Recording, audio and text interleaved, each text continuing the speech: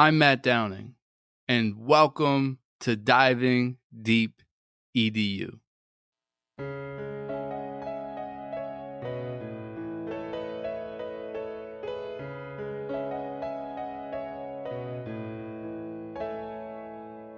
Curious conversations with all types of peeps. Encouraging innovation, we are diving deep. Certainly education is what we like to speak. Fervent with dedication, now it is time to teach. Yeah.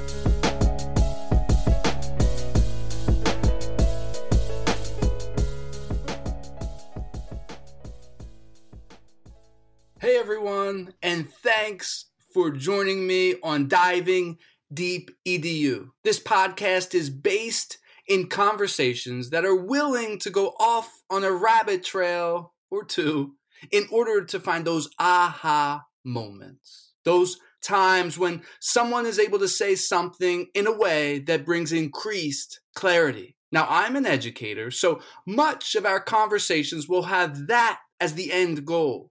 How can the things that we are talking about help us to dive deeper into educational practices? Thanks for tuning in. Our guest today is Michelle Weiss. Michelle is a renowned thought leader and author.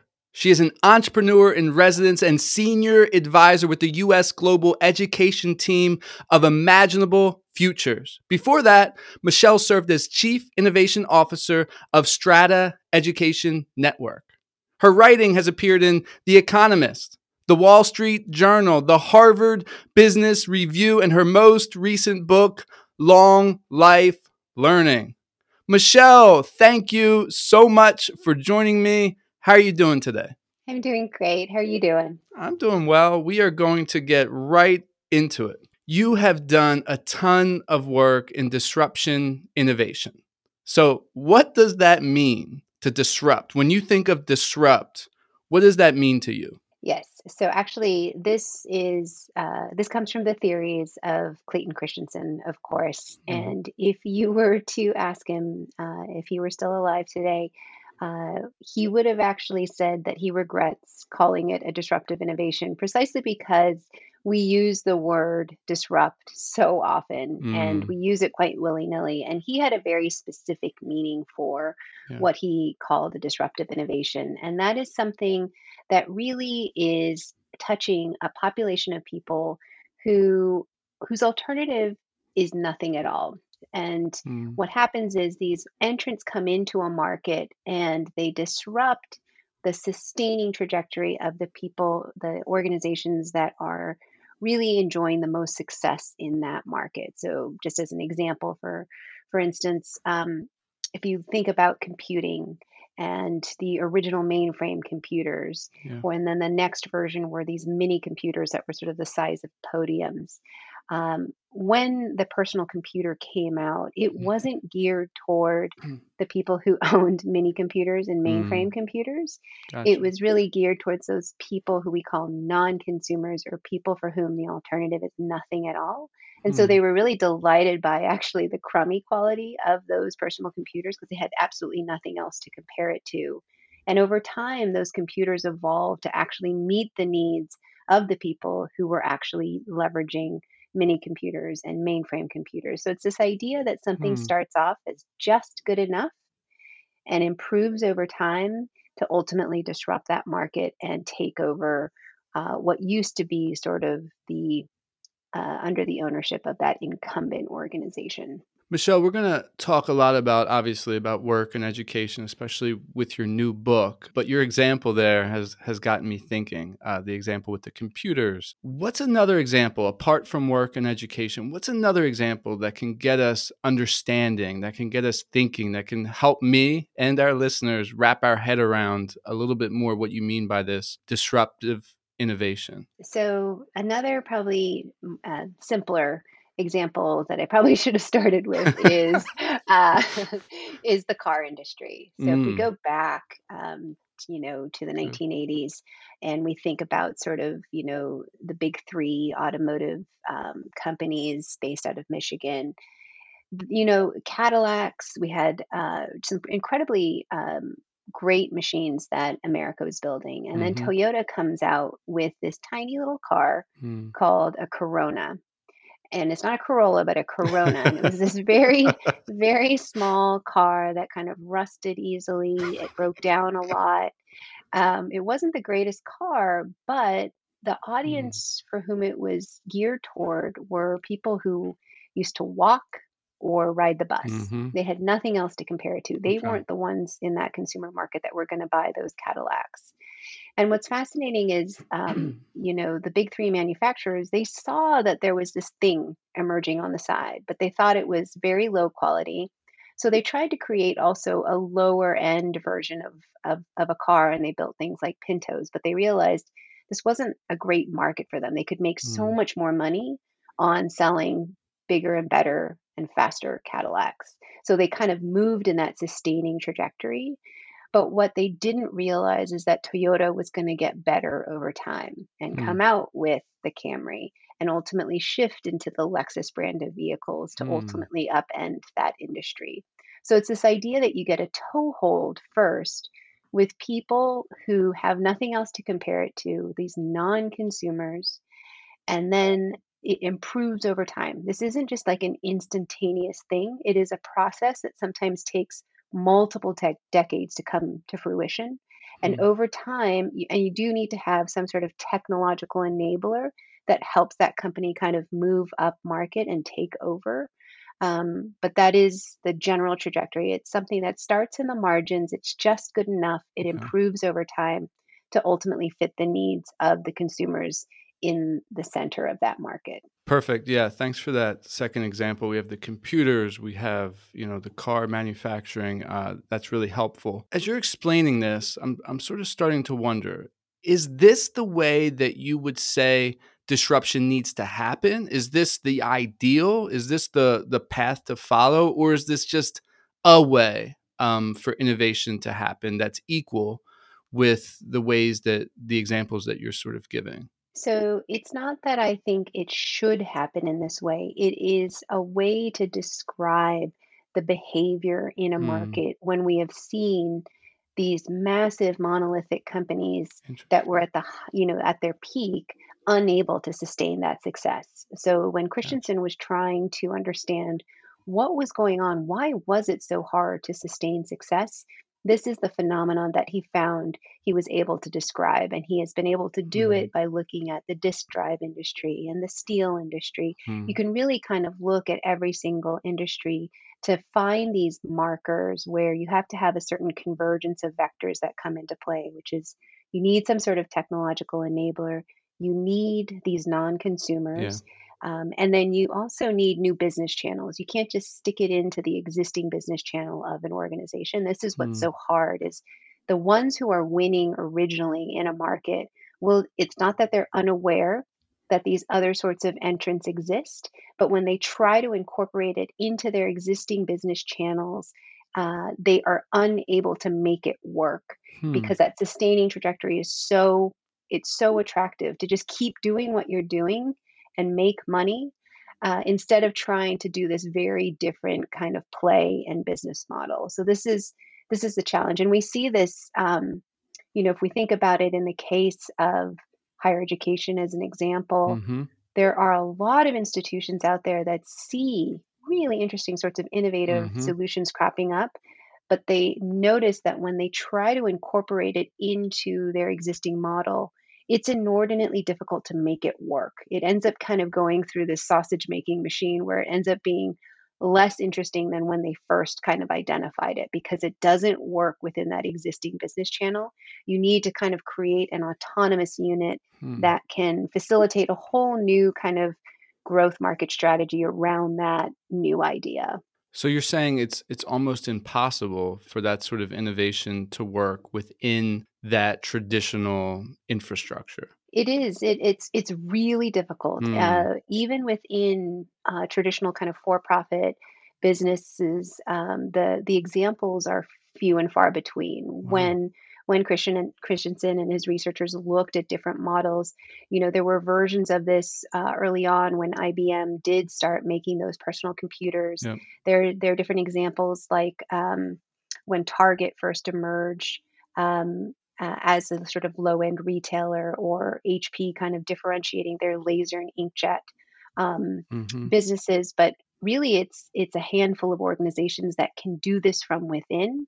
It often involves, it's just, again, it's so hard to shift Mm. away from the thing that is making you great revenue or great profit. Interesting. I want to pause here for a couple reasons. I want to pause and say, go back and listen to an episode with John Couch a couple episodes ago, when this is going to be aired, and he was at the forefront with Apple talking about that disruptive innovation. Him and Steve Jobs helped start that company.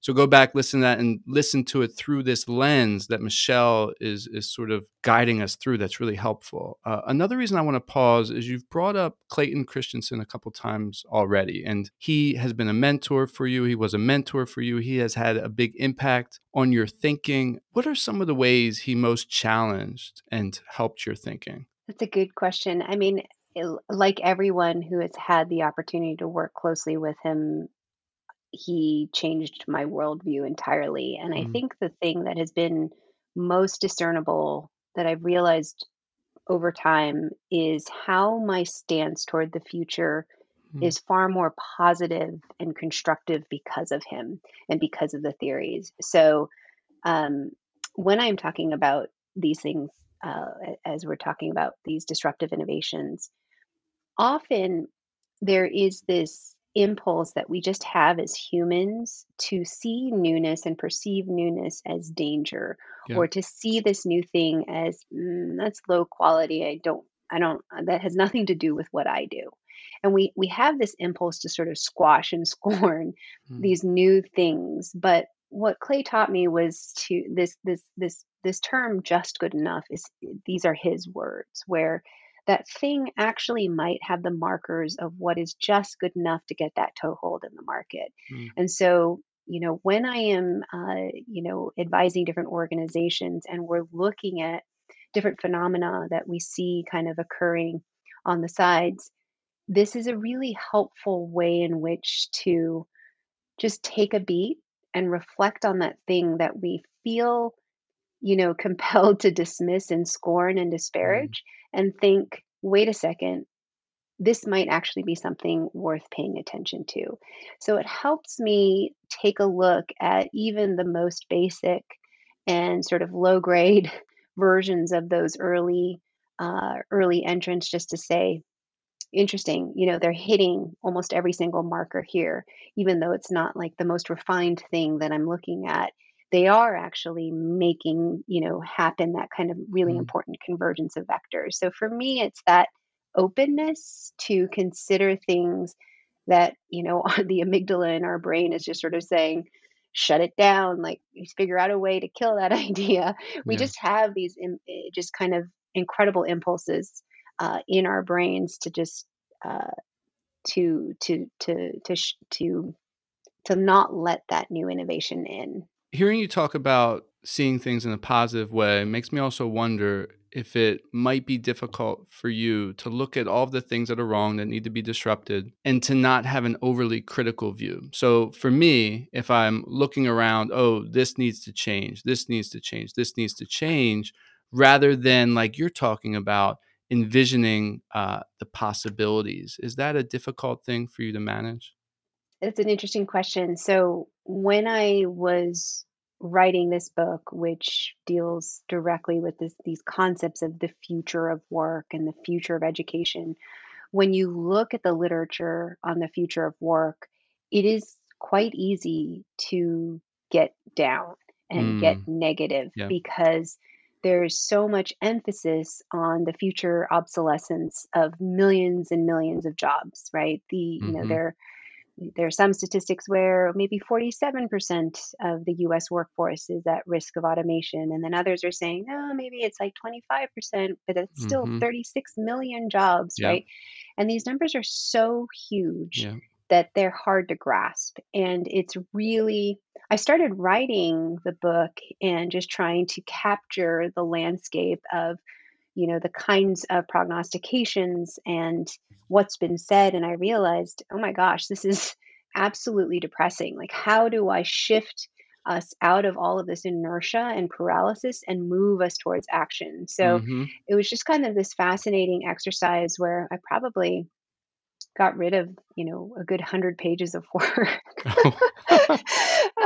Because I realized that that's been done before. And Mm, the thing that we need is a way to move toward action and think about movement building, because it is really hard to look at the fact that even prior to the pandemic, we had over 40 million Americans who were not thriving in the labor market. mm, It's hard to look at that and not do anything, right? So, how do we actually shift our focus instead of on the future of work to the future of workers? And so, the mm. book is really about elevating people's voices, understanding and making more nuanced our conception of what it means to be an adult learner and what it means to be a working learner, because we're Yeah, all going to have to embody that position of having to kind of juggle education and work simultaneously. yeah. Your book, Long Life Learning, which if you're listening and you haven't read it, you should. You should go get it and read it. I've read it. It's wonderful. Now, the book is, from my perspective, it's a book about innovatively disrupting the way education is experienced for workers who are preparing for jobs that aren't around yet. Okay, so that's my one sentence Hmm. synopsis of the book. I like it. So, what made you aware that higher education and work-life training needs to be disrupted? So, bring us into that moment where your mind zeroed in, your passion zeroed in. You thought, yes, this is the thing that I am going to write about. What really sort of got me going was hearing and reading about these prognostications that, the first people to live to be 150 Mm-hmm. years old had already been born. Mm, And this concept of longer life, a long life, right, was really helpful in mm, just spurring a new mental model for me, because as we think about, you know, whether or not we believe it, right? If we just kind of use just further extrapolate from where we are today, because the data actually shows us that people today are experiencing 12 job changes by the time they retire. mm, And if we just extend our work lives just a little bit longer, because this is already happening where people are staying in the workforce well into their 60s and 70s, if we just say, maybe our work lives might become 50 years long, mm, 60, 80, or 100 years, it becomes impossible to think through or reconcile the idea that somehow 2 or 4 years of education on the front end of that much longer, more turbulent mm, work life will somehow sustain us, right? yeah. So for me, that was really helpful. And even if we just extrapolated a little bit forward out of that notion of 12 job changes by the time early baby boomers are retiring, and we just bump it up to 20 or Mm, 30, right? And then we wow. just think about one job change today and how hard it is. And Mm-hmm. especially as you think about early on that first transition from higher education to the workforce, we bungle that so badly for our learners, where 43% of our newly minted grads end up in jobs that never required that college degree in the first place. They are Mm-hmm. underemployed. And that Mm, phenomenon isn't just something that exists for like a blip in time where it's, in 3 months they'll launch their career. yeah. It persists 5 and 10 years out. Mm, And so if we don't do a great job of launching learners that first time around, how in the world will we do this 20 or 30 times over? So yeah. for me, that was the thing that just sort of triggered it all. Yeah, as I was reading it, one of the aspects that I really appreciated was the stories, right? The who. Why is it important to understand the who in this story to wrestle with the who instead of being bogged down in the what or the data? Which why the data is important, but why is it important to keep the who at the forefront? Yeah, I think one of the best explanations of this actually comes from Simon Sinek, who has sort of talked about the role of Dr. Martin Luther King Jr. and how he was able to sort of spur the civil rights movement in ways that leaders before him just weren't able to. And one of the things he identifies is homing in on these very small, poignant stories. And Mm, so in the I Have a Dream speech, what is powerful is that Dr. King actually identifies, little Black girls or little Black children playing with little white children, right? And you can see them kind of holding hands. You can picture this very small image, and it gives us something really powerful to grasp onto, to move from something to another state, this kind of Mm, from to. And for me, I think that that really does capture why it's so critical to tell the stories. It doesn't matter how much data anyone brings to the table. The thing hmm that people remember are the stories, Yeah. right? It's that one anecdote. And for me, it was really critical to make this book not just me spouting off on what I think should happen, but really to make sure that we understand that it comes from the learners themselves. It comes from the people themselves who are bumping up against these constraints. And it's interesting that so many of these interviews are coalescing around the same challenges. So Mm, we can't ignore those. And it gives us a way forward to think through, okay, if we can solve for these specific pain points, yeah. and we design in a more universal way, it's going to actually affect all of us so that we can all rely on this same system, because we're going to have to navigate those 20, 30 job changes in the future. Is there a story in your book, The Who, that you think drives your point home the best? Early on in the book, I share the story of this older woman who is talking about how she is cleaning houses. She's working at these medical offices. Mm-hmm. She is riding her bicycle across town to, 3 to 5 different jobs she's juggling at the same time. Then she's caring for her family. And at night, she's sewing wedding dresses on her kitchen table while the kids are watching TV. It's this kind of litany of one job after the next that she is stitching to, like all of these different part time jobs that she is stitching together to make ends meet all by herself. Mm, And I think that is just sort of emblematic. It's not an unusual case. As striking as her story is, in so many of these different interviews we did, we learned from these people that they were really just in this constant hustle. yeah. They were, they didn't have full time employment, they didn't have access to benefits, and they were really dealing with just a lot of life all at once. Mm, And so those are the stories that kind of are just sort of so profound, right? When you think about all of that, all of the things that serve as barriers to advancement, and you hear these stories of, one of these younger women was saying that she combines all of her classes onto a Saturday because that's the only time she has available mm, to pursue education. And she's there for nearly 10 to 12 hours a day, and she's pumping breast milk at school, walking home, delivering those bottles mm, to her baby, and doing this because this is the only way in which she can fit her life into the sort of rigidity of our traditional mm, structures of higher education. It is profound, right? And it yeah. tells the story better than I ever could. So let's keep that story in mind. Let's envision the story as if it were a picture, right? It's a picture we're looking at. What are some of the things, or what were some of the features that tried to blur the picture, that tried to make the story in a way that, oh, we'll just ignore it, we won't look at it? What were some hurdles or barriers you had to break through so that you could see this story and then you could, share it with us in your book? I think one of the most powerful things to uncover was the lack of self-confidence Mm, that existed in the learners, where they it's really hard to sort of move forward when everything feels so rigged.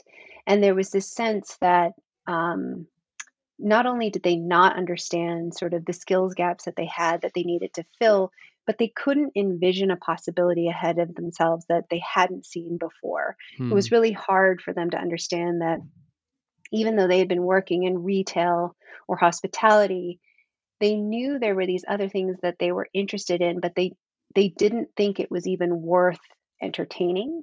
And so, like this lack of both awareness and confidence in oneself is something that yeah. was really kind of fascinating to uncover, and we couldn't really sort of put a name to it early on. It Mm, was just sort of um, it was this sort of negative element that was coming out. But Hmm. then we realized it is just part and parcel of the ways in which they've been dogged by these different barriers in the past and never given a fair shot.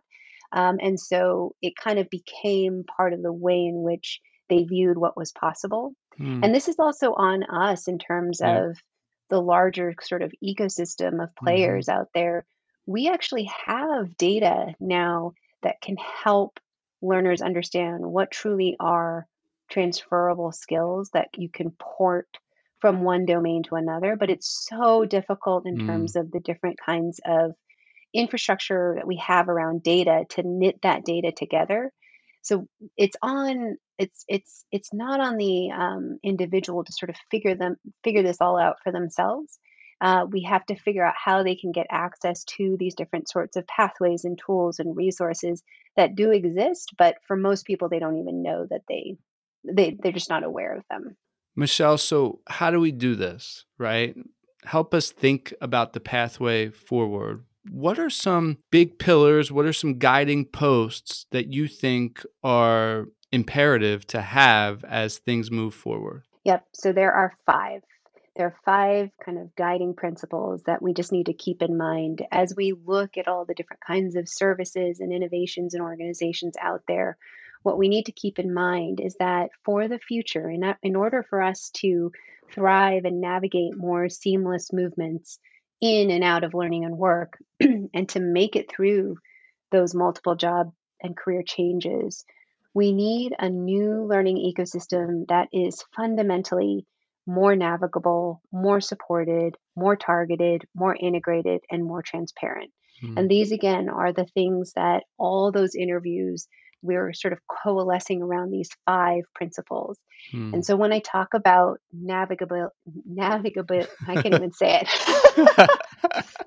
When I talk about navigation, um, we are talking about, career navigation and ways to identify and surface all the kind of hidden skills that we bring to the table, as well as our formal credential, as well as ways of capturing, the capabilities we've developed through work experience and our lived experience, and understand what gaps we need to fill. Like, we need that kind of help to just guide us, Hmm. at least, to make that first step forward. Yeah. And we need human touch points. We need coaching. We need these kind of wraparound support services. Sometimes they're going to be chatbots and tech enabled support services and platforms, but other times it's really going to be about human touch and Hmm. advising and someone I can trust.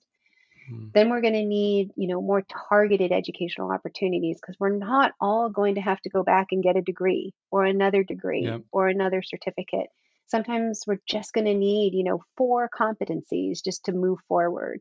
So how do we get precisely that in order to just kind of keep moving forward? Hmm. And then how do we make sure these are integrated into the workday and embedded and experiential and hands-on, and that we don't have to do this on top of everything else going on in our lives? And then when I talk about transparency, I'm talking about skills-based hiring practices so that we're not always relying on degrees or pedigrees to give people a fair shot at jobs. How do people have the opportunity to prove they can do the work ahead? So these five pieces are Yeah. critical for moving forward. And it's not just about one of those pieces. Like, Hmm. when we think about innovations today, we can think of hundreds of innovations that can fit into those five different areas, but very few of them actually stitch together three or five of those principles. And we need this kind of new behavior to Hmm. occur across all the stakeholders in our system, across policymakers, technologists, reformers, philanthropists, venture capitalists, employers, to kind of move forward and stitch these solutions together in a way that any person understands how to do this and understands who to call, where to go, how to identify the right learning pathway. We need all of this stuff to come together in service of the learner.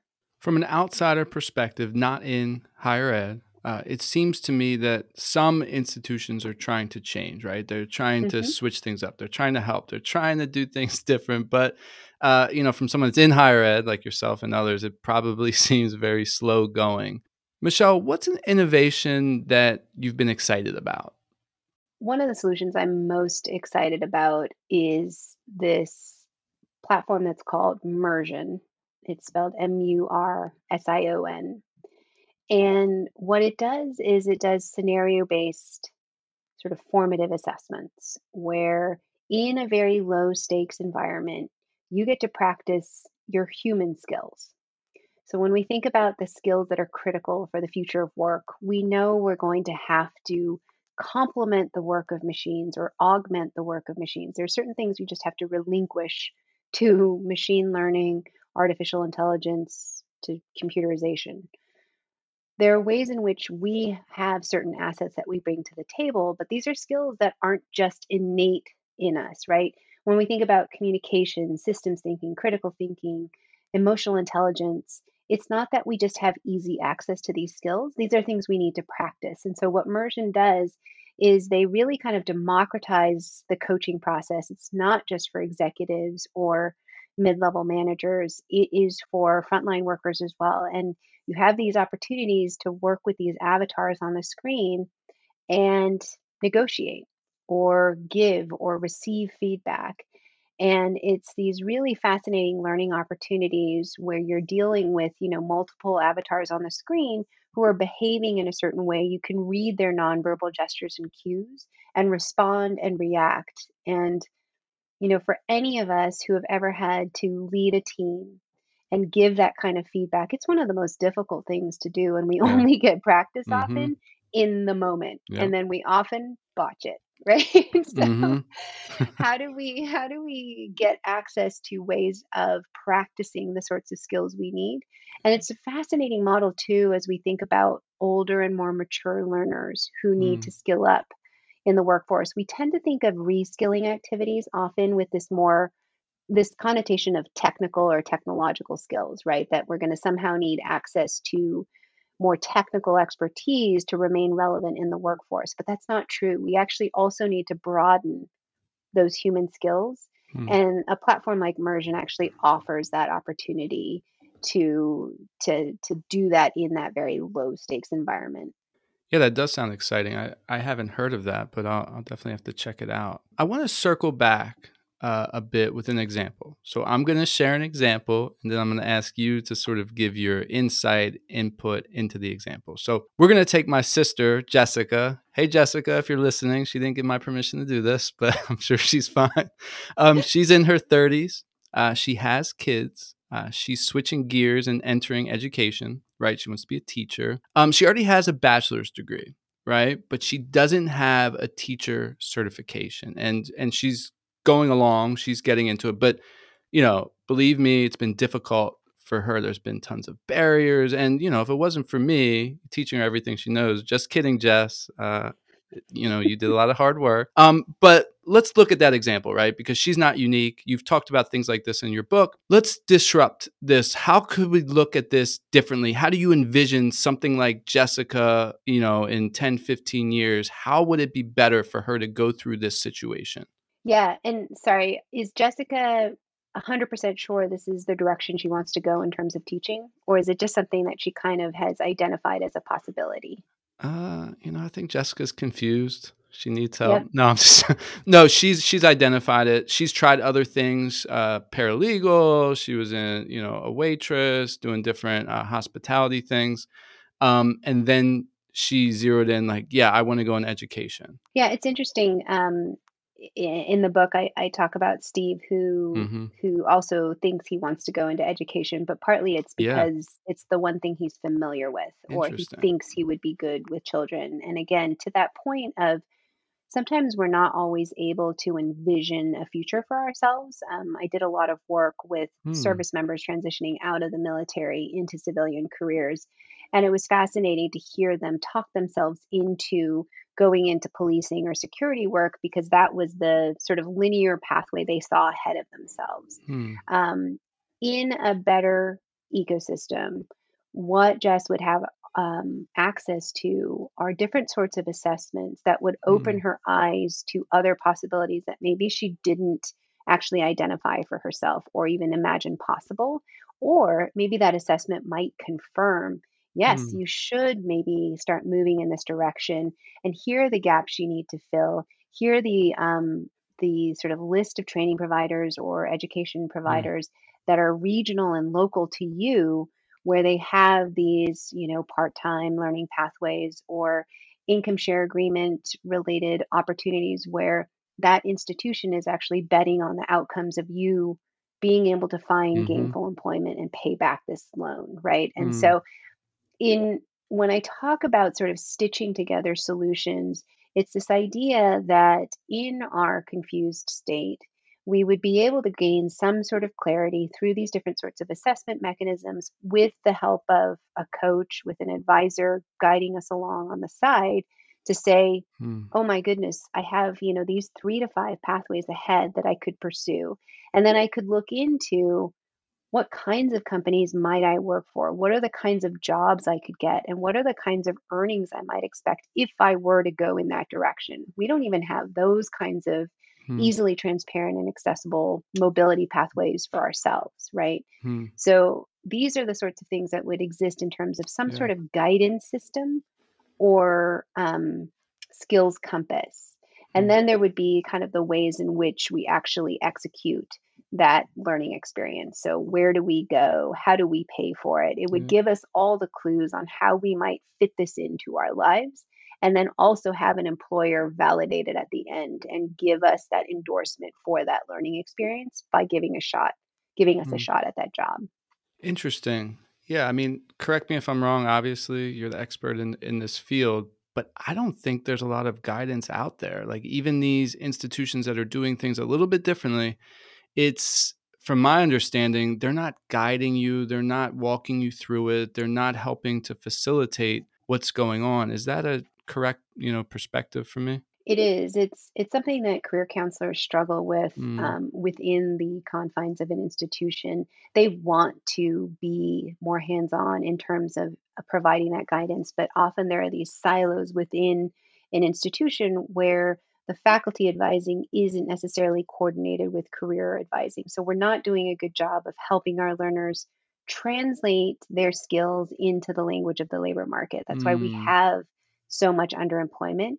There are actually, we know, for instance, for liberal arts majors, if they were to minor or get an internship or some sort of co-op opportunity in one of 8 areas, it includes things like graphic design and accounting. Mm-hmm. If they were just to get a little bit skilled up in this in one of these 8 areas, it would actually double the opportunities they would be eligible for.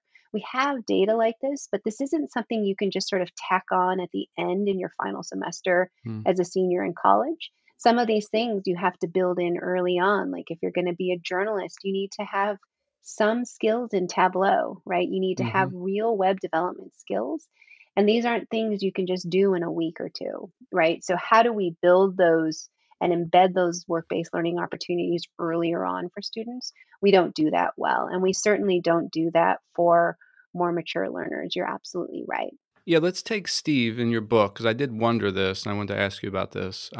So, Steve, who is providing him the guidance and who is paying these people that's providing Steve guidance? So, he has this person coming alongside of him and saying, try this, do this. What do you think about that? But in real life or the life that we're experiencing, oftentimes we're not getting that guidance. And I was just wondering, where's that coming from? Ideally, it would come from a workforce investment board. But Mm. again, as we think about access to these different kinds of innovations, a lot of workforce investment boards don't even know that I think the majority of these innovations that I feature in the book exist, Mm-hmm. right? And that's a problem. We have a Yeah. lot of siloed activity, but that would be the perfect place for people, these, America's job centers, to be the place where learners can kind of um, get access to that Mm. information. I think in the future, we're going to see more community based organizations and faith based organizations and libraries taking a Mm. much bigger role in this kind of Interesting. guidance work. You also see universities trying to think through what would it look like to create a subscription model, Mm. right? Because for our graduates, they trust us already. And maybe they'll come to us as trusted advisors to sort of curate the best learning opportunity for them. So Mm. there are different ways in which we can see who might bear the onus of some of this work. In terms of funding, I think we're going to see very interesting apprenticeship models emerge where you're going to see more tight-knit collaborations between employers and different sorts of on-ramps and alternative learning providers, where the employer is going to want to figure out how to access a more diverse talent pool. And you get that by removing degree requirements and going for people who maybe only have a high school degree. And they're going to be able to test out these people who are being skilled up rapidly through these different kinds of on-ramp programs like Tectonic or Merit America or Kenzie Academy or Icy Stars. There's a whole slew of these different kinds of groups that are building on-ramps in healthcare, advanced manufacturing, cybersecurity, data science. And they're going to be able to test out the folks to see, do these people actually have the skills? And they'll start to feel more comfortable with these talent pools that they traditionally overlooked. And they're going to pay in new ways for that talent, whether it's through different kinds of staffing agencies or different sorts of, try before you buy apprenticeship models. So I think we're going to see some real innovation there. I want to pause this podcast for a moment to let you know about another great podcast. Hey everyone, my name is Mike Dunn, and I'm one of the co-hosts of Rethinking EDU. Our podcast is a roundtable discussion about education possibility. We talk with professionals from around the country who are doing groundbreaking work reimagining and remaking schools. Come check us out at rethinkingedu.co or wherever you get your podcasts. Now let's get back to the show. Michelle, this has been great talking to you today. As we wind things down, who do you want to give a shout out to? I would love to give a shout out to my team at Strada Institute for the Future of Work, who really did the bulk of all of those interviews and the research around, how we get at these more nuanced stories and elevate those voices. And then, of course, some of the mentors that in my life, like Gunnar Councilman, Will Zemp, and Michael Horn. Shout out to you all. Time for the final word. What would you like to say to close out this podcast? One of the biggest challenges is that we have siloed and rigidly linear systems in which all of us are going to have to sort of somehow force fit our non-linear realities into. And I think the companies, the employers, and the education and training providers that are going to survive and thrive in the future are the ones that actually begin to really bend to the different circumstances and the challenges that we all face as we try to juggle education and work at the same time. And they're going to, instead of making us force fit our lives into their systems, they will really do a much more deliberate job of meeting us where we are and giving us precisely what we need in order to move seamlessly on our way forward. Michelle, this has been a blast. Thank you so much for joining me on Diving Deep EDU. I appreciate your time, sharing your experiences, and helping us dive deep. To those listening, thank you. Thank you for tuning into Diving Deep EDU. If you like this episode, subscribe, share it out, post a review on Apple Podcasts. All of those things will help get this podcast out to more people. Until next time. Wow, it's time to reflect. That's astounding. You've been checking out the podcast from Matthew Downing. Hope you like diving deep like a scuba diver. And the show provoked hope, that's our true desire.